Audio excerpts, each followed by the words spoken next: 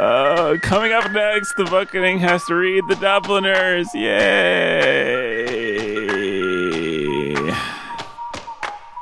And here we go. What's that from? That's The Dark Knight. Oh, yeah.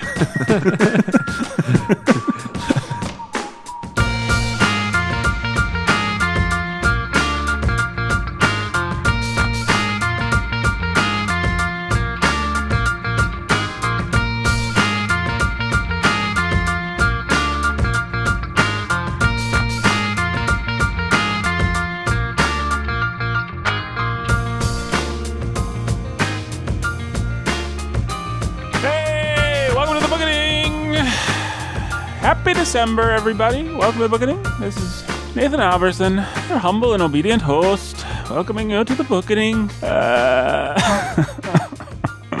Hey, we're reading the Dubliners today. Yay. Yay, we already read the Dubliners. We're talking about the Dubliners today. I think we have listeners in Ireland. Do we have listeners in Ireland? In Ireland.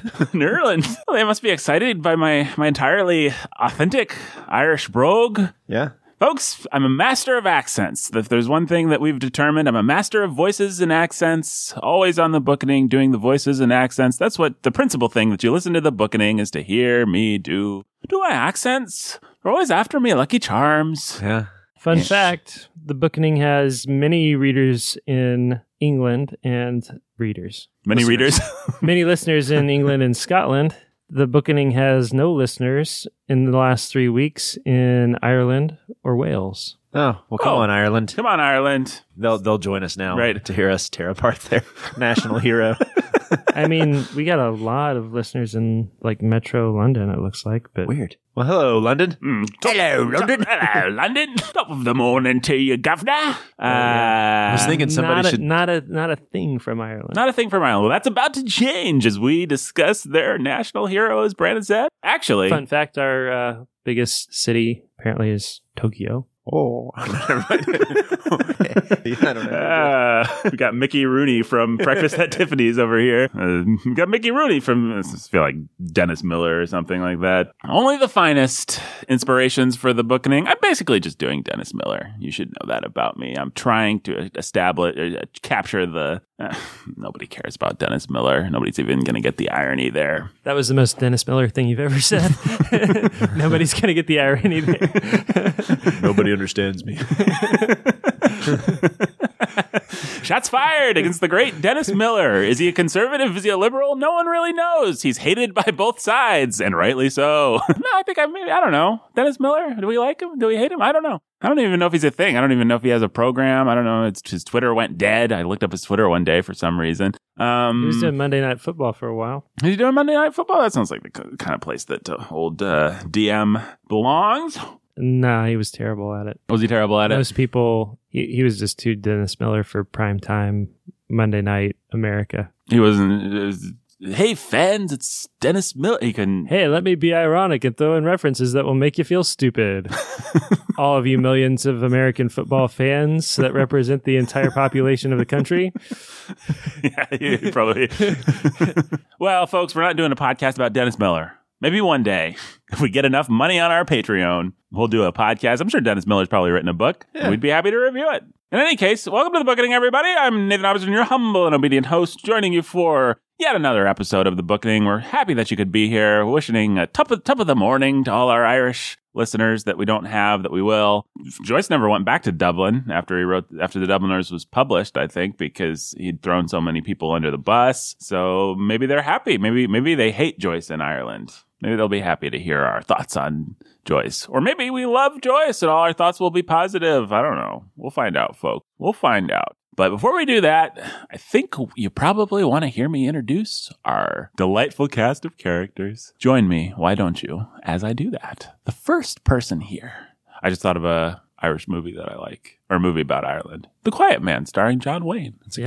Probably John Wayne's best movie. Good one. I would say. I think so. It's sort of manly enough that your dad could still watch it on a Saturday morning and enjoy it on the John Wayne punching people across Ireland level.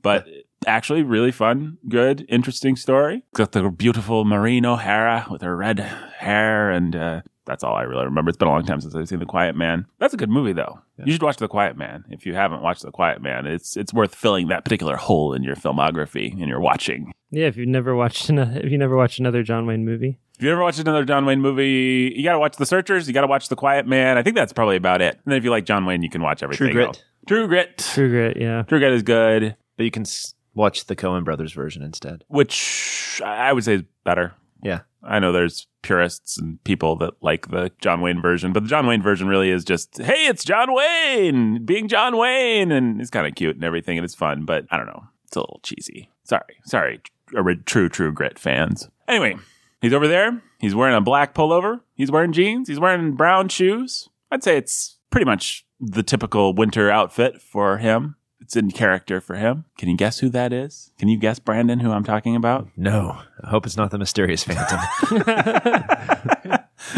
Oh, man. This would have been a good episode for the mysterious Phantom to show up on. Maybe he still will. You never know what's going to happen. Pretend I never said that. I've never gotten to be on an episode with the mysterious Phantom. Yeah. I mean, I always wondered what it would be like. It's Jacob Menzel, the pastor who's a master of reading. How you doing today, Jake? I'm doing fine. Just fine. Glad to hear it. You excited to talk about the Dubliners? Your favorite book that we've ever read? You were telling us just before we hit record. You're like, oh, fellas, I read a balmy book, and balmy book. It brought the Green Queen's knickers unto my... I don't know any Irish lingo. There may be a reason why we don't have any fans in Ireland. And why all our friends are in England and Scotland. Yeah. I'm just playing to our British. They're like, yeah, you show those Irish.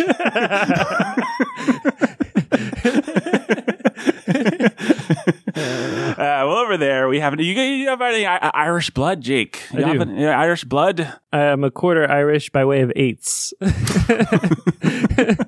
I think you can do that, right? Like if you have two mutts that come together as eighths, then you're a quarter. Two mutts that come together as eighths, then you're a quarter. I would assume so. I mean, why not? I mean, I don't know. I think that's right. If you have two full-blooded Irish people that come together, you get 100% Irish, with each of them contributing 50 of that percent. So the math works that way.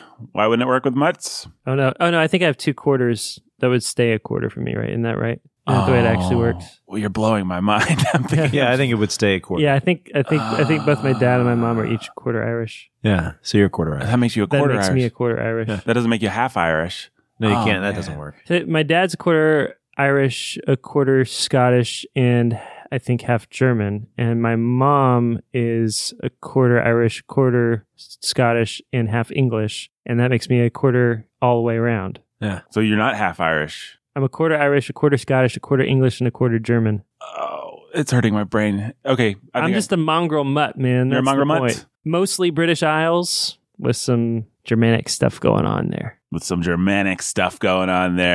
The great nation of Germany. They make cars. They're efficient. And then I introduced the French to my kids. How'd you introduce the French to your kids? I married... Oh! Yeah. You introduced your kids to existence. Yes. A partially French existence. Oui. Well, that's Jake Menzel. He's a pastor who's a master of reading. 1 quarter Irish. A lot of other things mixed in there. So we know he loved this. A quarter of him loved this book. We'll see how the other parts of him felt about it. Now... In addition to Jake Menzel, we've also got right over there. He's wearing black, sort of. Dark blue. Dark blue. Would you have called that as dark blue, Jake? From here, it looks sort of charcoal to me. I would have said charcoal. I wouldn't have said charcoal. I don't think I've ever said the word charcoal in my life, unless I'm talking about the things that you set on fire. But I would have said like a gray, a dark gray. Well, folks, you're probably wondering who that is. You're probably sitting on the edge of your seat, curious. And I'm going to tell you who it is, but I'm going to tell you every single name that I've given him. Because it's always fun to go through those for the 40,000th time. He's I can't remember a single one of them. PhD ABD? He's the PhD ABD. He's the scholar who's a baller of reading. He's an old son of a Seabiscuit. He is, I don't know, I know there's other things. Booking True fans, tweet me, tell me. You got to remember him. I forgot him already. Yeah, well, he's a man of many titles. Yeah. And he works in the title business. Hey! And his initials? BSC. Yeah. His name? Brandon Scott Chastain. Hey, Nathan. Brandon, how are you, my friend? Doing very well. Not going to come at you with any Irish accent. I'm not part Or Irish, Cockney I don't think. accents. Or Cockney. That one was it? Aye there. What sort of what's in your lineage wallet, Man. governor? I think we have some British Isles. Some British Isles. Good portion of British Isles. Some French. Mm. And some Cherokee. And some Cherokee. Yeah. I took the whole Cherokee nation, put you on a reservation. That's right. I live on a reservation. All right, would you consider yourself to be an Indian outlaw? Yes. Half Cherokee and Choctaw. Yep. Is your baby a Chippewa? Oh, yeah. One of a kind. One of a kind. Only the finest, freshest references 90s Tim McGraw right there, buddy. from the Bookening. Hey, welcome to the Bookening today, folks. We're going to talk about the Dubliners. And we're going to get right to it. We're not going to deny you another second, except for donor shout-outs. Let me pull up my list of donor shout-outs. Now, Brandon, what special surprise do you have in store for our donors today? How are you going to do it with an Irish accent? What are you going to... I wasn't planning on a surprise. I, in fact, was. Oh, boy. Jake, how you can call it. What? How do you think Brandon should do this? As the Lucky Charms guy. Oh, hello. I can't do it. I'm not the guy of accents. You got to do it today, Nathan. I got to tell you, I got to be the guy that says what they are. I'll say what they are as the Lucky Charms guy. Lucky Charms. Oh, me Lucky Charms. I know. Which, by the way, folks, the Warhorn Media now has more than one Patreon page, and I am ashamed to say that Pastor Tim Bailey's Patreon page, Out of Our Minds, that supports his work, is making more money. Can you believe that? Than the Bookenings is. That's ridiculous. No, how many pledges would it take us to beat Out of Our Minds, Jake? Out of Our Minds has 7 more patrons. 7 more patrons? Let's just go for 10 people. 10 people getting a donor shout out? Well, look, no. I don't care if we bring in more money than Out of Our Minds. I mean, it's not about the money. But I think there are more than 24 people out there that love our work enough and would love to help make sure we can keep doing the Bookening and are willing to give at least $1 a month or $4 a month. I bet you're right, Jake. And if they're willing to give 10, then they can be part of this amazing segment. That's right. Where we shout them out. That's right. You do as you will, listener, but just know history is being made and you don't want to be left behind. I think we should have a goal for the month of December. It's a good year-end thing to do. Mm-hmm. I would love to see us, 30 supporters is like too low a goal in my mind, but like to hit 2018 fresh with at least $250, $300 a month coming in, 30 to 40 supporters on Patreon, that would be huge for us. That would be amazing. And we do really appreciate everyone that's supporting us right now. Yeah, thank you guys so much. Yeah, we really love it. Love having you guys be a part of this, part of the discussion, part of our little book club. And I say that with irony, but also without it, because it's hard for me to ask for money without saying it like this, so that you don't feel too much pressure, because I don't like to put pressure on people. But on the other hand, I really do appreciate everyone who's giving, and we really would love to see that number go up. True story. Warhorn Media is really close to being able to hire Nathan Alberson to work for us for full-time. Full-time. Wow. And all of you guys who are giving right now are a part of that. Those of you who aren't, man, just a little bit more would be really helpful to give us breathing space to be able to pay him. Point is, thank you very much for supporting us. And let's shout out these donors we've got. We're going to go in reverse order today. Irish brogue. You got your Irish brogue? Ireland. Hey, Albion before Fair. we do that, I just want to, I'm going to go ahead and tell people that Warhorn Media is a nonprofit. If you want to make a nice end of the year donation to us, you don't want to maybe go through the rigmarole of signing up for Patreon, but you'd like to support the work with an end of year donation that's tax deductible, you can go to warhornmedia.com and /give and help us out that way. Yep. Or if you don't like /, just go to warhornmedia.com. There's a big old give button near the top of the page on the right-hand side, I think. And It's not hard to find. Yeah, thank you. Thank you to everybody that supports us. We really do appreciate it. Or they could just bring a suitcase of cash. Yeah, we'll take a suitcase of cash. Directly to... Yeah, totally. Or, even better, if you could bring 2 sacks with dollar signs on them and money pouring out of them. Mm-hmm. And you could just leave them on our door and then go zip away like a cartoon character, or stick around and shake our hand and, Go out to coffee or beer. go to coffee or beer. We'll go out to coffee and or beer with you. So anyway, thank you very much. And let's shout out our donors, guys, with a nice Irish brogue, Brandon. I'll let you shout out the very ones that brought you into the world. Oh, okay. Rhonda and Robert, the lovebirds. Oh, Rhonda and Robert, the lovebirds. And I hold you close to my heart. Just trying to get into this. Oh, and one who I hold close to my own dear heart. oh, who? John and Jill, the lovebirds, and their little baby Max. Oh, John and Jill, the lovebirds, and your wee little one, Max. Then we've got, let me see here. Then we've got, who we off there? Who's next? Well, then we've got Beth. So let's just shout it out to Beth. I can't do my Cockney. Oh, hello. Hello, Beth. Top of the morning to you. Oh, this is awful. Let's see, we have Benjamin Tiberius. Hello. Oh. Hi, Benjamin Tiberius. Benjamin Tiberius. Oh, what a name. You must be a clever chap. Oh, and then we have Eric and Catherine, the lovebirds. Eric and Catherine, the lovebirds. And we've got Jay and Katie. What did they say? What did they say? They wanted to be Jay and Katie from Madison. Jay and Katie from Madison. Or no, we should do for them. They deserve kind of a got Jay. Or how do they talk in Fargo? They sort of Hey there. Hey, yeah. Hey. So Hey, Jay. Jay and Katie from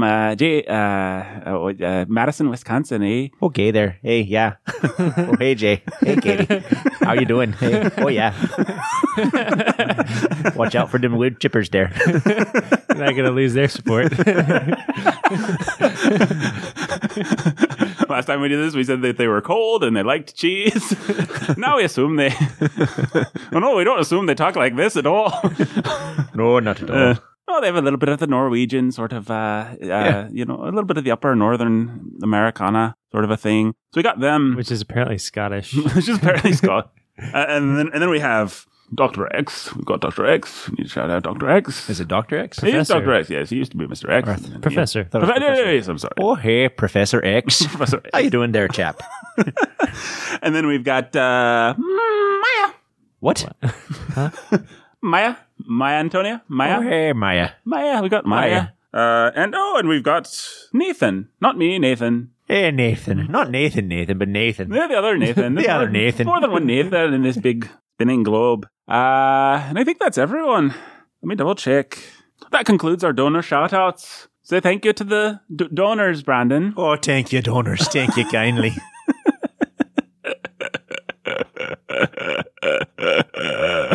What's that sound? It's an airplane. It's the airplane flying over. In real life, there's an airplane IRL outside our window flying over. Maybe you can hear it, maybe you can't. We find sounds pick up quite well in these microphones, so you might hear it. IRL. IRL, in real life, yeah. I like to use that internet abbreviation. It makes me LOL when I say IRL. But that's not the sound that you hear. You hear the sound of the pistols being fired into the air by the contextual. He's the contextual Texan.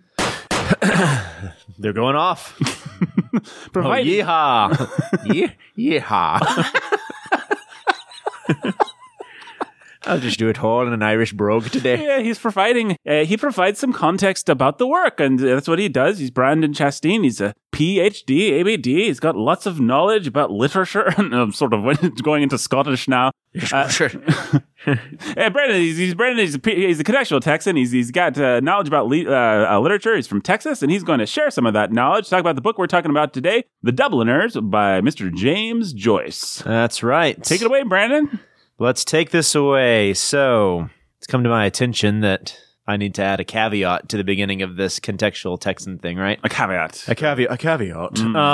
So I have said in the past that this is the greatest book of short stories ever written. Something along those lines. Something along those lines. Well, the Beatles and all that stuff. What am I supposed to say? Look, folks, the Beatles are the most influential rock and roll band ever to have lived. And if you don't like them, then you're wrong. Yeah. But So James Joyce is the most influential short story writer who has ever lived. So therefore, if you don't like him, you're wrong. No, that's not what I'm trying to say. There's actually two separate ways of talking about greatness. And when Brandon said that The Dubliners was the greatest short story, he didn't necessarily mean it was his favorite. He didn't necessarily mean it was an edifying, wonderful work. What he meant was that it was a very influential one that changed the nature of the writing game, which is what he's about to tell you about. But we will come back and discuss over the course of these 2 episodes that we're doing on The Dubliners whether it is in fact a wonderful, edifying, enjoyable thing for you to read. That is an entirely another question, one that Brandon has not yet answered for you. But I haven't answered that. We're all going to answer that for them, right? Yes, we're going to answer that from them. And just to give Brandon's caveat for him, he was not necessarily saying that The Dubliners was his favorite work of literature. Thanks for giving my caveat for me. You're welcome. So then to dive right into this, and to build off of that, James Joyce is probably the most important writer of the 20th century who a lot of people have never either read, and some people haven't either ever heard of him, I would say. He's read a lot in the academy. He's admired a lot in the academy, but his output is pretty small. You have Ulysses, you have Portrait of the Artist as a Young Man, you have Finnegan's Wake, and you have Dubliners. And he wrote a book of poems called Chamber Music, but most people agree that it's not worth your time. And so most people don't read his poetry. So when we say he's one of the most influential writers of the 20th century, it's because he fathered kind of the modernist avant-garde movement. He, along with T.S. Eliot and Ezra Pound and Virginia Woolf, this group of writers would go on to be the figureheads of what would be the difficult, obtuse, obscure, obtuse. Did I say obtuse? It kind of is obtuse. You can't be obtuse if you're going to read it because it's obscure. Right. Works of fiction. And so Ulysses is famous for being one of the most difficult books to understand. And he said he wanted to keep the professors guessing for years to come. And then you get to Finnegan's Wake, and it is pretty much impossible to read. He's known for that, but he's also known for, if not founding, at least popularizing the short story form. So you had short story writers before him, but what he added to the short story was kind of the tightness of its form, how it would build towards one bright moment that he called the epiphany, and we'll talk more about that later. But so he was really influential in the sort of short story that Flannery O'Connor would write, that not Martin Dressler, the guy who wrote Martin Dressler. Stephen Millhauser would write, that Ray Bradbury would write. Hemingway would write as well. And so a lot of the stuff that we know of and look for and admire in a short story, it came from what he did with his work in the Dubliners. And so, yeah, he's extremely influential. He wore an eye patch. He was an eccentric guy. He was born in 1882, died in 1941. So he was contemporaries with a lot of the writers we've read. He would have lived at the same period as C.S. Lewis, who we're going to be reading next. Yeah. Was during this period. So he was Irish. But he didn't stay Irish his whole life. In fact, as you pointed out, he would eventually become an expatriate. But just to quickly then look at his life, because you need to understand who he was as a man, and then we'll need to understand what Ireland was. I don't think we've ever had any Irish literature before, have we? I don't think so. Someone might be yelling up there. Well, Seamus Heaney? Oh, yes. We read the great Heaney, Irish poet, yeah. I mean, but we didn't talk isn't about him. Irish. Right. Well, we didn't talk about his position in Ireland or Irish history. Yeah, we really didn't get into Seamus Heaney very much when we did our... That was a shame. We should have. A shame. It's a shame, Brandon. It's a shame. Anyway. All right, enough delaying. Let's jump right into this. So his biography, and this, so the readers, or the readers, building off our readers. So for our readers in London, but our listeners everywhere else, for some reason you guys in England are reading the book in England. We just send transcripts of the podcast to London. It's here. They get crazy. Like when Dickens novels would come to America, they just swarm the ships. What's going to happen? People waiting by boats. Yeah. Did they remember to do donor shout outs? Oh no. So you should buckle in because this could be a lengthy context here. So he was the oldest of 10 surviving children. So he was the oldest son. They came from a middle-class family, but a middle-class family that quickly deteriorated into poverty, largely because of his father's alcoholism. My understanding is that his father had a decent inheritance, had decent money, but basically he just blew it all. He blew it all because of alcoholism and because of his just mismanagement of their wealth. And so he was able to see his father, and in Dubliners, you look at some of these father figures here. affected by their gambling debts or their alcoholism. That comes directly from James Joyce's childhood, because his father was that kind of Irish man, the stereotype that everyone thinks of when they think of an Irish man as a drunkard and someone who just wastes all his money on gambling debts, So we're not saying all Irishmen are drunkards, but James Joyce himself would become a drunkard later on in life. Either that was because he saw his father do it or because he was Irish. He was Those are the only options. predisposed. Those are the only two options. James Joyce was a brilliant student. He attended some Catholic schools as a young boy. He was known for being brilliant. In fact, he was recommended by his peers and some of his teachers to go to some, I have it written down here, Sodality of Our Lady, which was a kind of a higher end school for students with promise. And so from a young age, he had promise. Extraordinarily bright, extraordinarily well-read, which led to him being extraordinarily proud. And this marked his life. He was a very prideful man. He had some health issues, especially with his eye, which would later become a heavier issue when he would move to France and he would finally get an eye patch. And that would be his trademark. Was, if you look at, in fact, I don't know, do any of you guys have a picture on your book? I do not. Most pictures of James Joyce are pictures of him either with those terrifying glasses he has, the little, people can't see this on the podcast, but I'm putting my fingers like little circles. Little round, and they made his eyes really big. Mm-hmm. Or he would have that eye patch, and it was because his eyesight was just terrible. So he was plagued by his father's... If you go into Barnes and Noble, yes, they have the like coffee in the cafeteria where they have like Starbucks or whatever. They have the panel with all the great authors. He'll be authors. up there because it's really iconic. Mhm. And you'll see the dude with the eye patch. You'll see That's Hemingway Joyce. with his beard and Virginia Woolf moping in a corner somewhere, and then Joyce will be there with his eye patch. Yep. And so he was one of these figures, and we'll talk more about this in a moment, but he definitely became one of these figures who performed their identity as an author. Sure. He wanted people to know that he was James Joyce. That whole 20th century kind of modernist crowd invented that. Yeah. Performing Hemingway definitely. Yeah. I'm Hemingway. I must be larger than life and challenge everyone to boxing matches and go in my little boat to Cuba and try and fight the whatever. Yep, that's right. And so he was definitely a part of that movement. In fact, we can just get to that right now. He eventually did make it into the University of Dublin, where he studied literature, came kind of involved with the avant-garde movement, or at least the political movements that were more liberal and extreme. And so he couldn't get some of his literary reviews published. And in fact, there was only, I'm trying to see what the guy's name was. Arthur Griffith printed one of his radical reviews on an Ibsen play in his magazine called The United Irishman. So he was already taking his position as someone who wasn't going to be a part of the traditional conservative Irish national identity. And I actually planned on keeping this for its own section, but I think it probably would help to just back up real fast before we get into his later career as a writer and just talk about Ireland and where Ireland was at the moment. Sure.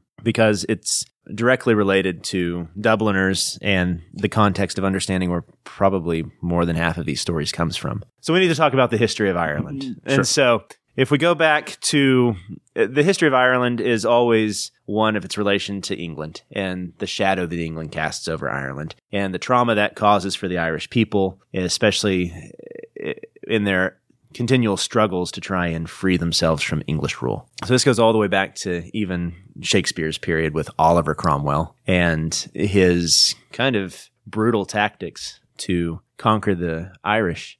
How this ended up looking is the Irish aristocracy would favor the English and English rule because they would be the ones that were the reason they had the rule in the first place. And then you would have the lower working class who would be the ones who were continually fighting. And occasionally you would have the aristocrats who would come out and you would have some aristocratic leader who would come and he would cause an uprising. Or you would have some tenant farmer who would come and he would cause an uprising. For a few months, sometimes a few years, it would look like the Irish were going to win their nation, and then the British would send their armies and crush them. Rule and law would get harsher on them. This was Ireland's relationship to England. You had some that wanted to be free, and then you had some that didn't want to be free. And this was just escalated even more after the Protestant Reformation, where you had the ones who were for British rule were usually Protestant, and the ones who were anti-British rule were usually Catholic. This just continued to develop through the 1700s, right into the 1800s, when it began to escalate into these nationalist movements and things that would become like the IRA today, where there's a lot of fighting, a lot of terrorist actions, a lot of bloodshed on one end. Then you had, of course, the ones more in the middle who wanted to go through policy to convince England to free them. And then you had the others, the Unionists, who were in favor of British rule. And so this just marked Irish politics right up until the 1900s. And one of the figures that we see mentioned in this book multiple times is this guy named Parnell. Mm-hmm. And Parnell, he was a Protestant, but he became sympathetic to the Irish nationalist cause and became an influential leader until the late 1800s when he was ousted by some of the Catholics through a divorce scandal. But he became this mythic, legendary hero for the people of Ireland, this guy who kind of represented what they wanted, this Irish politics, the Irish state freed from England. And so this pushes us right into the early 1900s when Joyce would have been writing his books, when you had the nationalist movements, the guys who wanted Irish rule to be free from British rule. And then you had the Unionists, who were the conservatives, who wanted English rule to stay, just really escalating into more and more violent clashes until finally you would get, in 1916, 2 years after Dubliners was written and published, the Easter Uprising.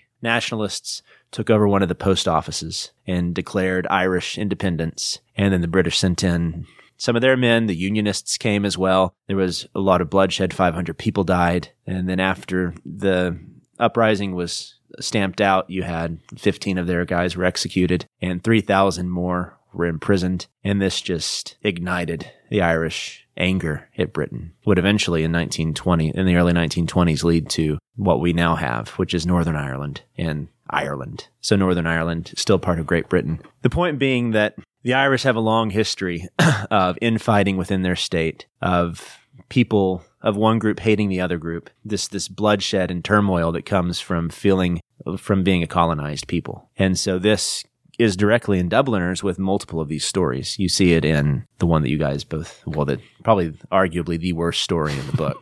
Ivy Day in the committee room. Are they talking about Parnell? Yeah, Ivy Day is the day where they commemorate Parnell. Mm-hmm. But you see it in the Dead. You see it all throughout here because the conflict with Ireland would be a conflict between, like you would see with Tolstoy with the Russians. It's this conflict between the fact that you've been seen as a barbaric people by the English, a people that need to be ruled, versus, well, but you also have your own culture that you want to see grow and flower, right? And so there's always that conflict, and you see it with Joyce to an extent. You see it especially with a guy like William Butler Yeats. And so hand in hand with the Irish politics, you also had the Irish Revival, which happened in the late 1800s. The Irish Revival was this group of artists looking back at Irish tradition and saying, we need to take some of these Gaelic things, give them life in our art. And so William Butler Yeats is the most famous example of this. And so a lot of his early work that he would write would be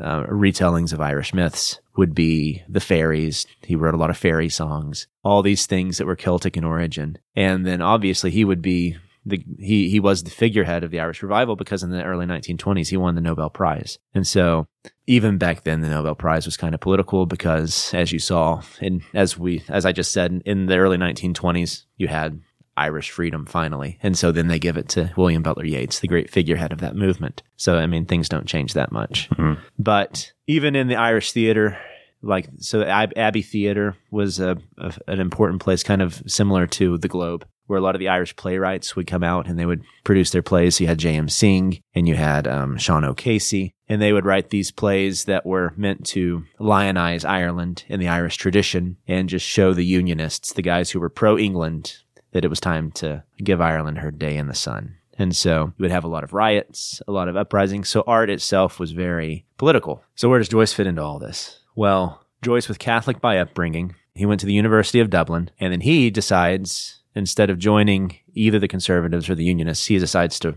flee. He meets a girl named Nora Barnacle. She was a chambermaid from Galway City, and on their first date together, June 16th, 1904, would become fundamental. I Iconic. That's the word I'm looking for. Iconic for people who love Joyce. It's called Bloomsday. That was his first date with this girl where they went out into the city together. And it was this bright moment in his life. And so later when he would write Ulysses is based on one day. That day is the day that Ulysses is based on.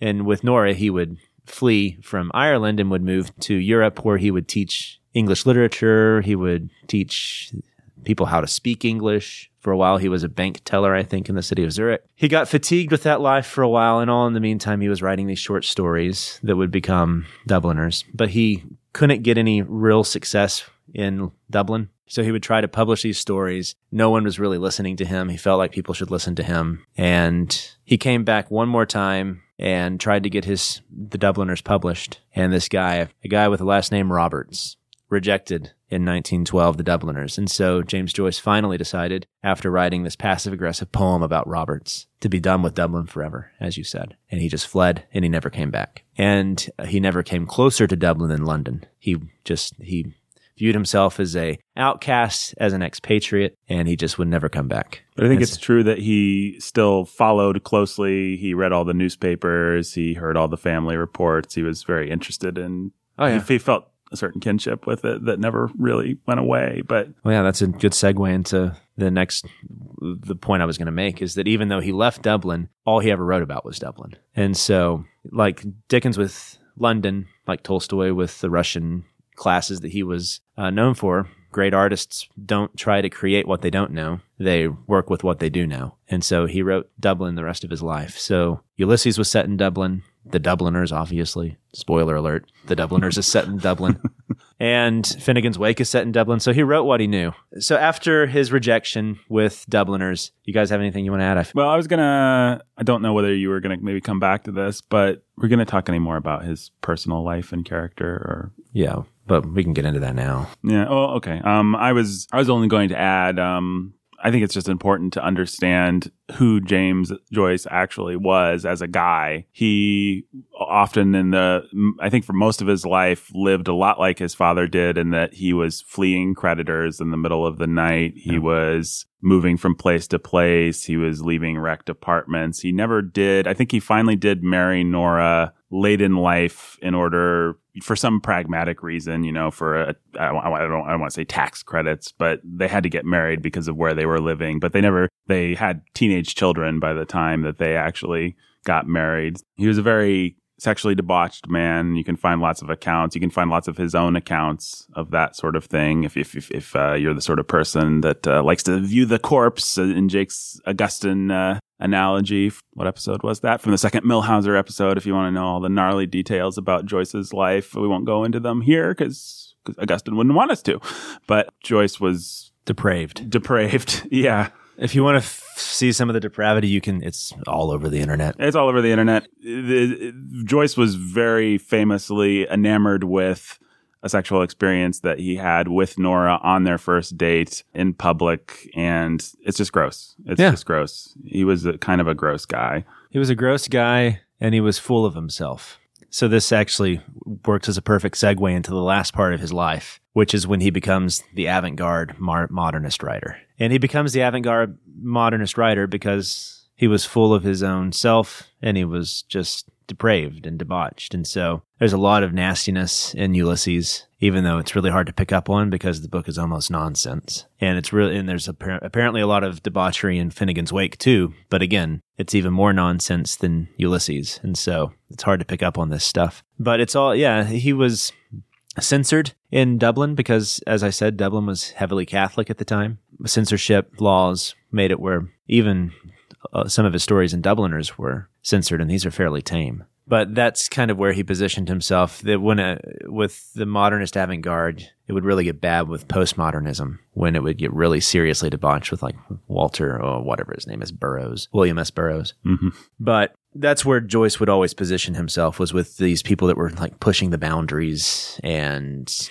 trying to write things that would scandalize or hopefully stir up some sort of political trouble through moral debauchery.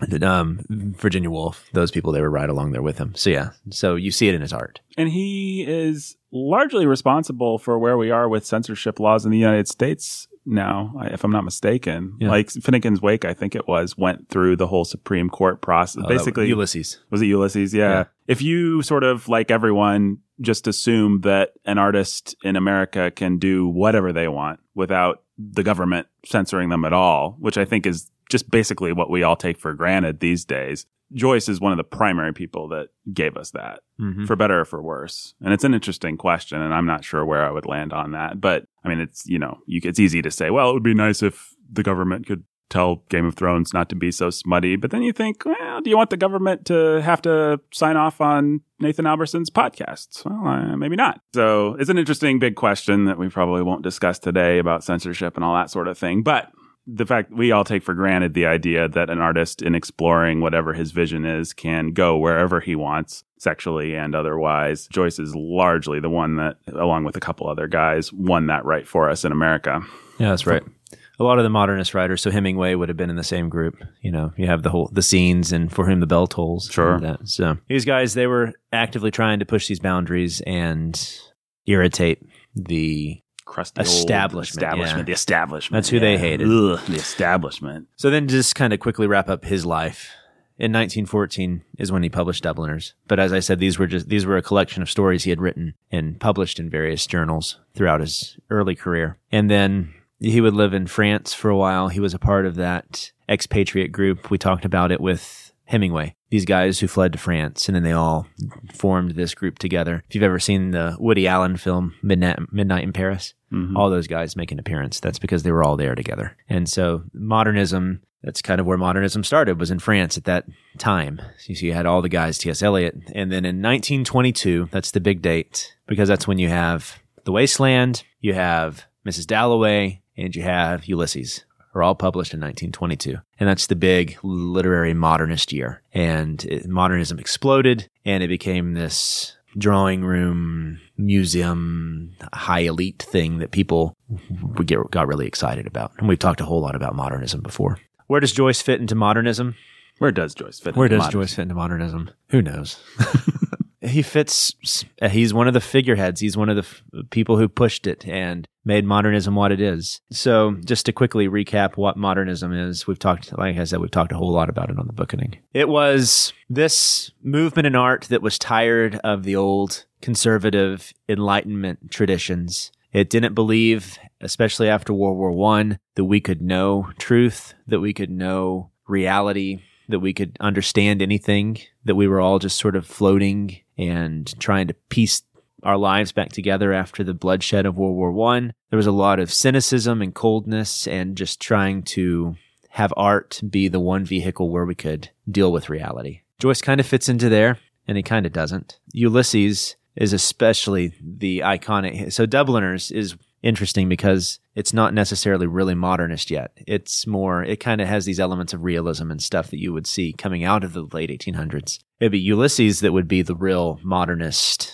piece of art. And why that is the case is because with Ulysses, he spearheaded what he would become known for, which was the stream of consciousness style, which is where he just tried to get inside his characters' heads and he would tell you exactly what they were thinking as they were going through the day. You don't see any of that element in Dubliners. In Dubliners, you see more of the old art style of like Chekhov and Flaubert, these guys who were trying to write more realist stories. We're not looking at Ulysses, we're looking at Dubliners. And so we're kind of right at the point, like in 1914, where modernism was kind of about to start. But this is James Joyce's, one of his few works. Like I said, he didn't have many things that he wrote, but it's really not modernist. And so it's right where he is before he decides to bail on everything he could have been with Dubliners. I think there are signs that he could have been something amazing. Mm-hmm. And instead he decided to push himself into the avant-garde, wore his eye patch, and completely joined the modernist ship. Now, because like some of those guys that you mentioned, Hemingway in particular, would have seen himself in relation to everyone else. I'm fighting against, I'm going another round with, what's the Great Gatsby guy, with Fitzgerald. Yeah. Would Joyce have seen himself as part of that group, or would he have sort of held himself aloof and just said he was doing his own thing? He kind of held himself aloof and was kind of just doing his own thing. He was the Irish genius. Like, he was pretty full of himself. He always thought that he should have more fame than he had, and he was pretty bitter about it. That's what made him leave Ireland in the first place. So he knew these other guys, and he admired these other guys, but as for, he wasn't necessarily in that tight circle like you had with Ezra Pound and Hemingway, and Virginia Woolf had her group that she was a part of. So he was kind of his own thing, his own genius in his eyes. That's what I thought. That's what I suspected would be the case. But with Dubliners, what you do see is it is political, very political in the sense that it's making observations that some of the Catholics in Dublin, the conservatives in Dublin, wouldn't appreciate and like. And so his big point with Dubliners that people usually look at is two things. One is the sense of paralysis, and the other is the sense of epiphany. Well, the sense of paralysis, and you see it in most of the stories, is he's trying to say that Dublin culture doesn't allow really for you to act. It freezes you. It makes you so self-conscious and so unable to make decisions on your own because of either Catholic morality or just because of modern life, that you aren't able to make any decisions based on your own free will, and that you're just going to freeze up at these crucial moments where your true self is trying to push through, and you're just going to fall flat on your face. So the most famous example, an obvious example of paralysis, is the story Evelyn, where she literally is about to run away with his sailor, and then she freezes and grabs the railing, and he sails away, and she's left. And it's because of her Dublin family. It's because of her sudden remembering of her Catholic heritage and how happy she was at home, and how she'd be abandoning these things, and how her mother had told her to take care of her brothers and sisters. And all this just baggage of Dublin just grabs her, and she can't make the decision to move forward like Joyce did. So Joyce, he was able to push through and move. He was to the France. hero who escaped. Yeah. And everything he wrote since then was about how Dublin sucks and tries to keep you. That's right. Tries to keep you oppressed, and he was one of the only ones who got away. And yeah. Which, by the way, it might be a nice place to throw in the fact that a lot of people hated him after the Dubliners came out because he threw a lot of people under the bus, and you'd never know it to read it, but many of those characters are based on people that he knew. Oh, yeah. There is an Aunt Julia, there is a Gabriel, there is a this, there is a that. He just had no shame about not even disguising it. I think he even used some of the names. And so there's a whole group of people that really felt betrayed and felt like he had exposed some of their nakedness, perhaps. I might be reading into that a little bit. No, you're not. But there was a whole group of people that were just like, what did you do? And he would do things. I mean, he was just a weirdo in the sense, like, I think he wrote to whoever the real Aunt Julia was and asked her what the height of the gate was to her house. He needed to know whether someone could climb over the gate. That might be something from, I don't know. I don't remember whether that's something in the Dead or in the Ulysses, but there's a scene in one of his books where someone has to climb over a gate. He had to, without ever going back to Dublin again, he had to know how high the gate was and whether someone would actually be able to. He had to get all those things in his head. So when you talk about realism, he's really, it's not that he didn't,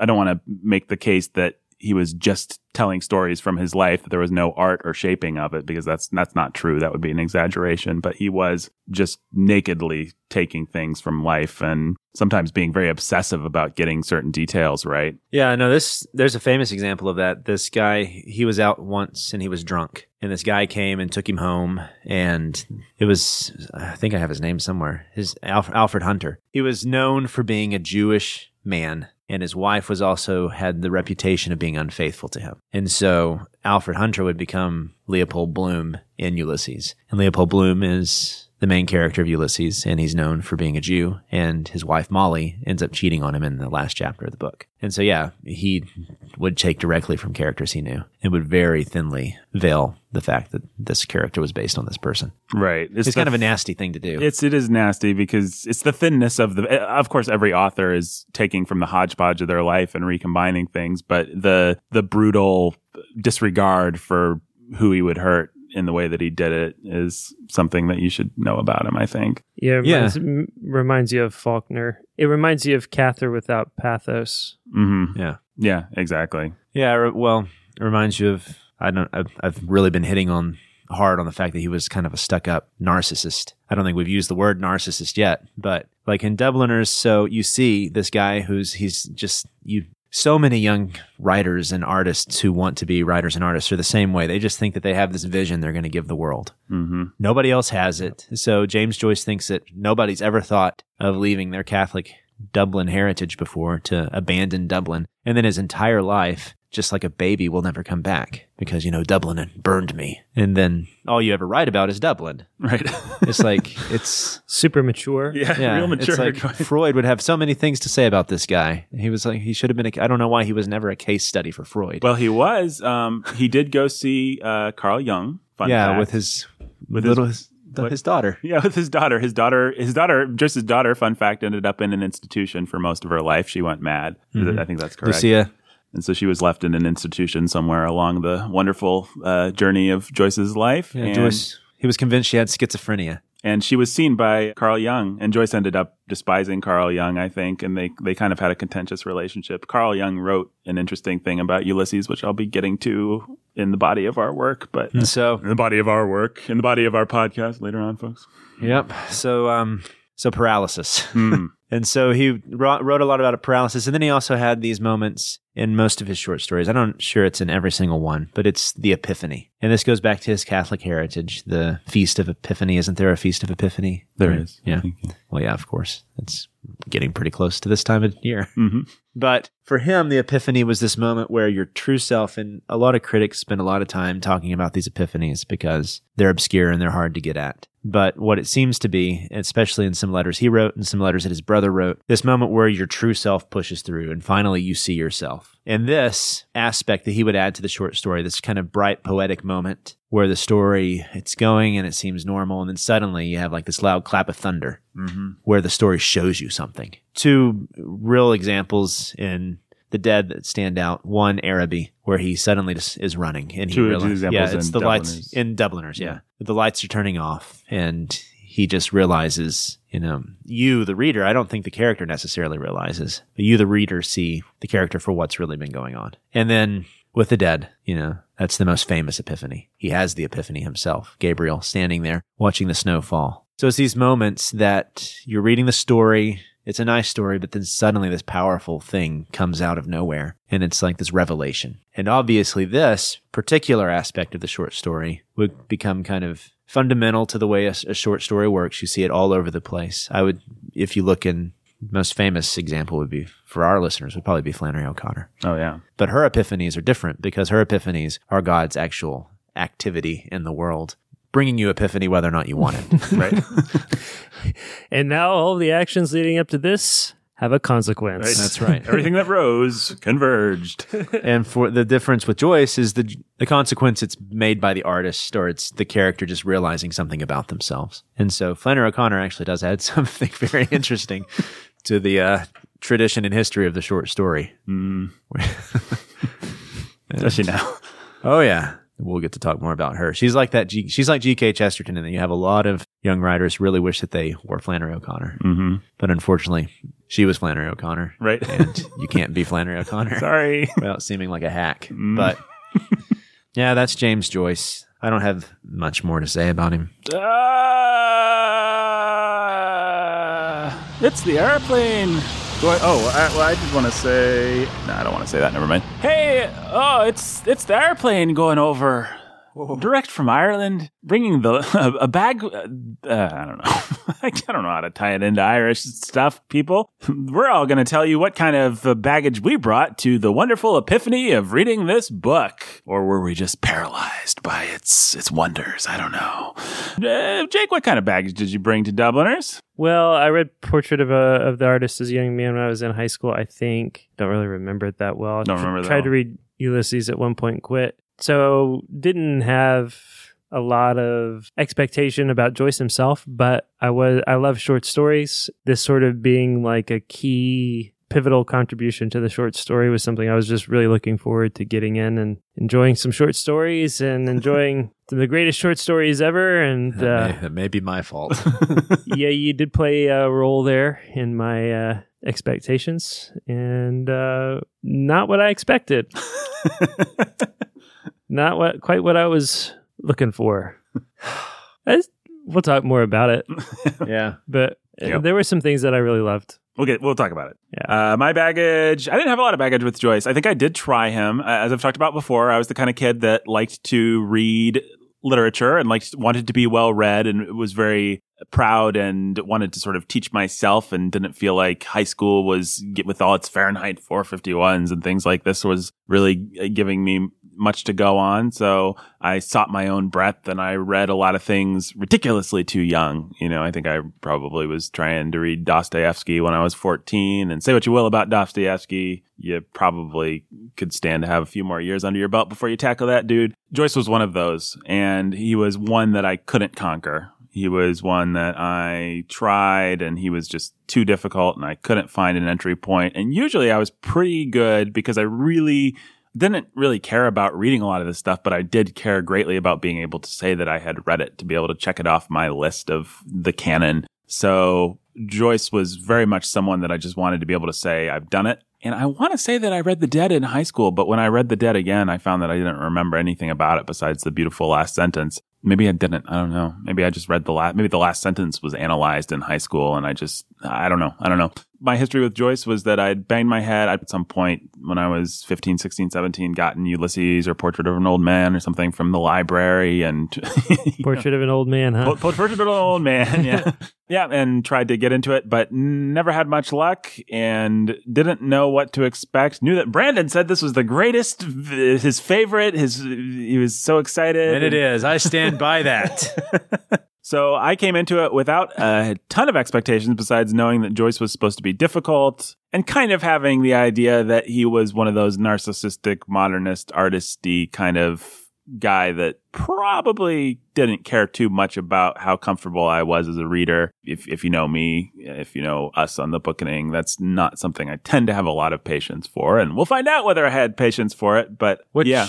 As far as style goes, the Dubliners is not that experimental. No, it's pretty accessible. It's pretty accessible. I do think I forgot to make that point. He was I'll let you finish your baggage. Well, yeah. I can make that point with my baggage. Yeah, I did find that the book was accessible and it wasn't difficult to read in the sense of making sense of what was going on and entering into it. Whether it was worth entering into is another question, and one that we'll answer here shortly. Is my baggage? Brandon, what baggage did you bring to the book? Well, I've got a lot of baggage with Irish literature.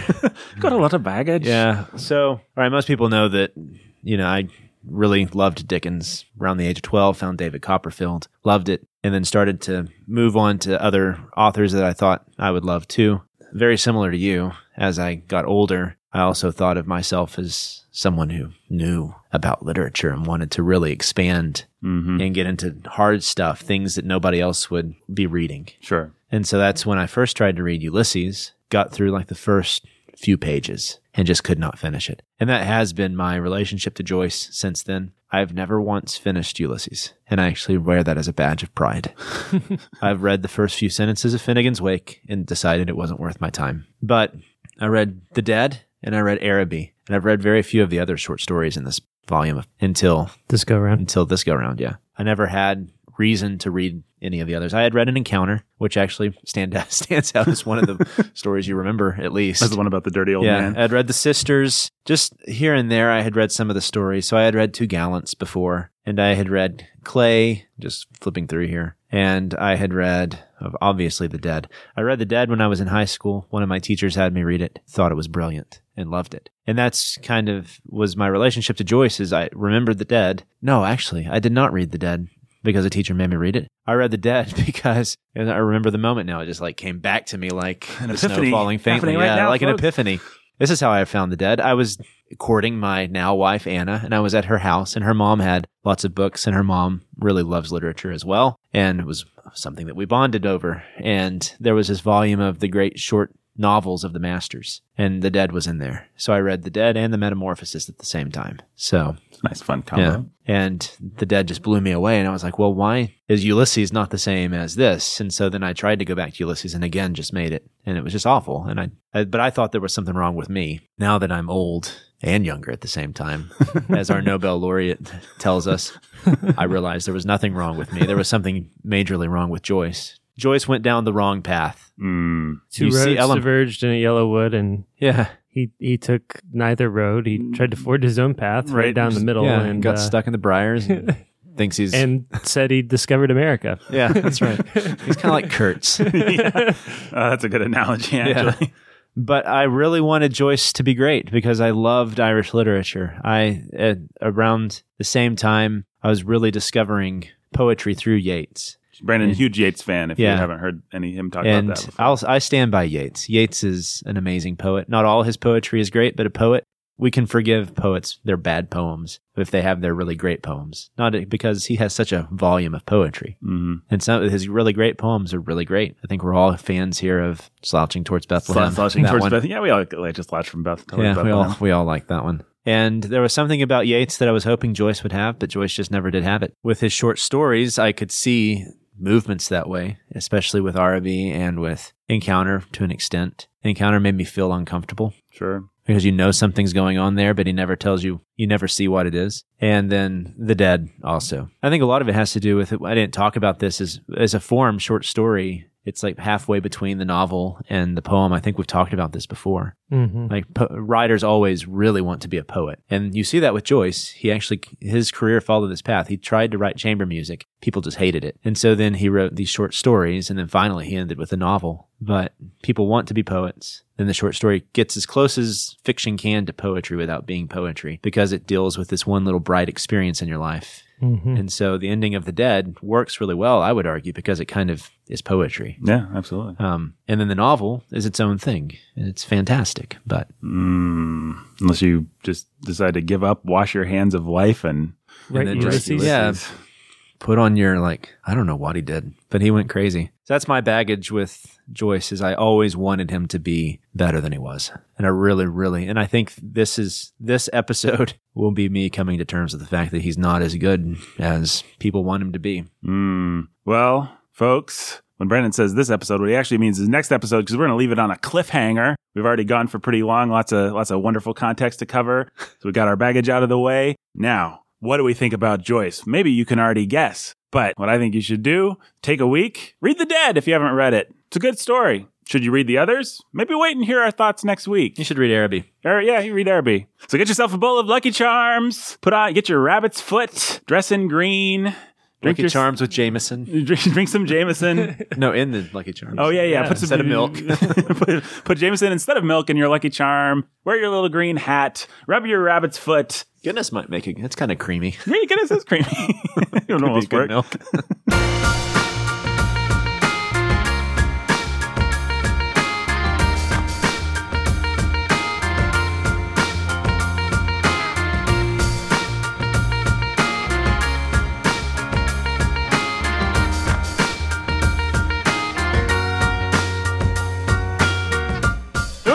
Nathan Albertson is produced by Warhorn Media. Jacob Menzel was here. Brandon Chastain was here. And Nathan Albertson was here. And you can still sign up to be a patron at patreon.com/thebookening. You can make a tax-deductible donation to Warhorn Media at warhornmedia.com. You can look up all our stuff on the social medias. The Bookening has a social media. The Warhorn Media has a social media. You can listen to all our other fine products. Listen to Monumental. That's still dropping right now. A big show about the small things that... Nope, a small show. Strike reverse. Small show about the big things that God does in the lives of ordinary people. Wonderful program you can listen to wherever fine podcasts are available. See you next week for more on Mr. Joyce. Bye.